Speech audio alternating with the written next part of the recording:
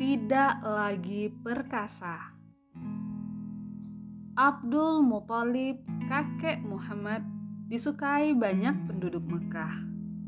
Pemimpin besar itu menggunakan sebagian besar hidupnya untuk berbuat baik kepada orang lain dan membantu orang-orang Mekah. Ia akan melakukan apa saja semampunya untuk membuat penduduk Mekah hidup dengan tentram. Bagi Muhammad, dalam kesendiriannya, kakeknya itu menjadi seperti gunung besar tempatnya bersandar. Namun, belakangan ini Abdul Muthalib tidak mampu bangun dari tempat tidur. Ia sakit. Ia sekarang sudah tua. Sudah saatnya ia meninggalkan dunia ini. Abdul Muthalib juga tahu itu. Namun, ia punya satu kekhawatiran. Ia takut setelah ia meninggal, Muhammad kecilnya akan sendirian.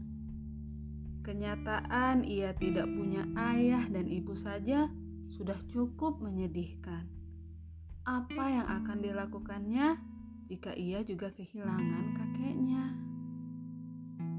Kakek tua itu lalu memanggil anak-anak dan cucu-cucunya. Muhammad belum pernah melihat kakeknya sakit separah itu sebelumnya. Kakeknya berbicara dengan susah payah, seperti ibunya sebelum meninggal. Pemikiran akan kehilangan sang kakek mulai merasukinya. Muhammad pun mulai menangis. Jika sesuatu terjadi pada kakeknya, bagaimana ia akan menghadapi semua itu? Saat ia memikirkan hal itu, kakek memanggilnya. "Cucuku, Muhammad sayang." Suaranya terdengar lemah. "Sudah saatnya aku pergi.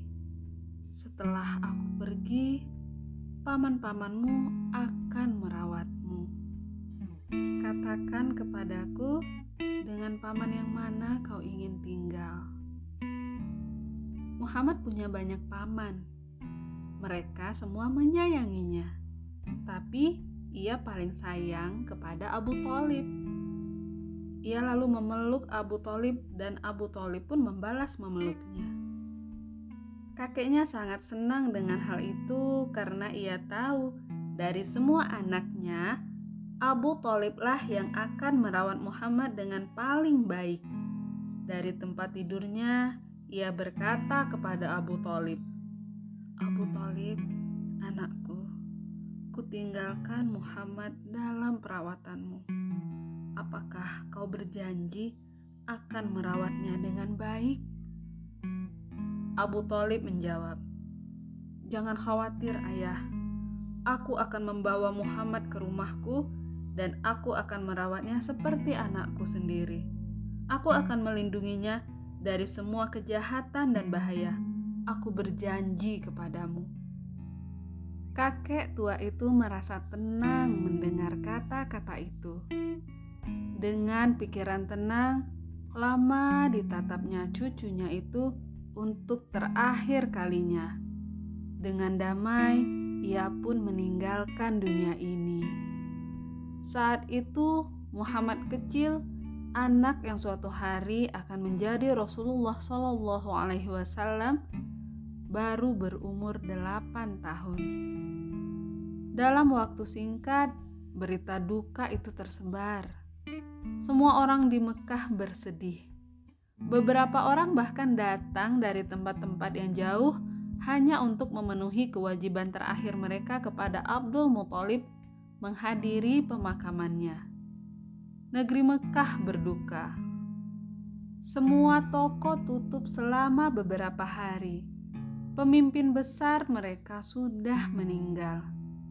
Kadang Muhammad terisak. Kadang ia mendapati dirinya di sebuah sudut dan menangis tanpa suara. Setelah pemakaman, Abu Thalib memeluknya dan menghapus air matanya. Mulai saat itu, ia akan bertindak sebagai ayah bagi anak yang istimewa itu.